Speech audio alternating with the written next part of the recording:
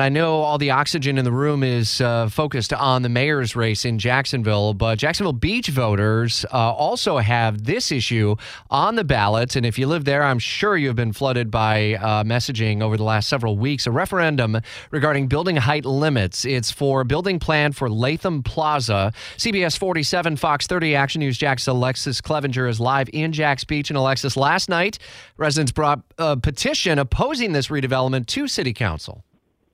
Yeah, and some of those residents state that the developments would limit the amount of space used for events and festivals here at the Seawalk Pavilion. But there are big plans to redesign the Latham Plaza and Seawalk Pavilion, and today voters in Jax Beach will be able to vote on building height limits for the building that's going to be planned for here. So if it fails, does this whole idea get scrapped ultimately?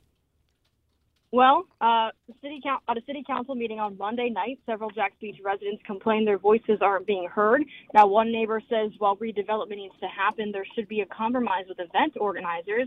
And another commenter says council members need to listen to what the community wants. But Jax Beach City Mayor Chris Hoffman says her goal is to enhance the space and to use it for more than just those special events.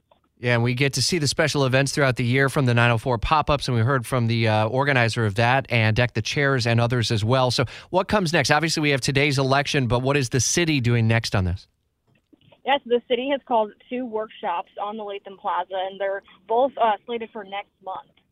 All right, and we will see what the result of today ultimately ends up being, as well as today, Jacksonville Beach registered voters have a chance to weigh in on that referendum. And if you go to WOKV.com, we have continuing coverage there in our voter guide, as you can get fully acclimated on everything you need to know before you vote in Duval County. One other note, if you are new to this whole thing, Supervisor of Elections Mike Hogan says turnout is likely to exceed the first election in the month of March. What you need to make sure that you have with you is a valid ID. Best is a Florida driver's license that's easily scanned by staff and volunteers. WOKV News Time now, 7:42.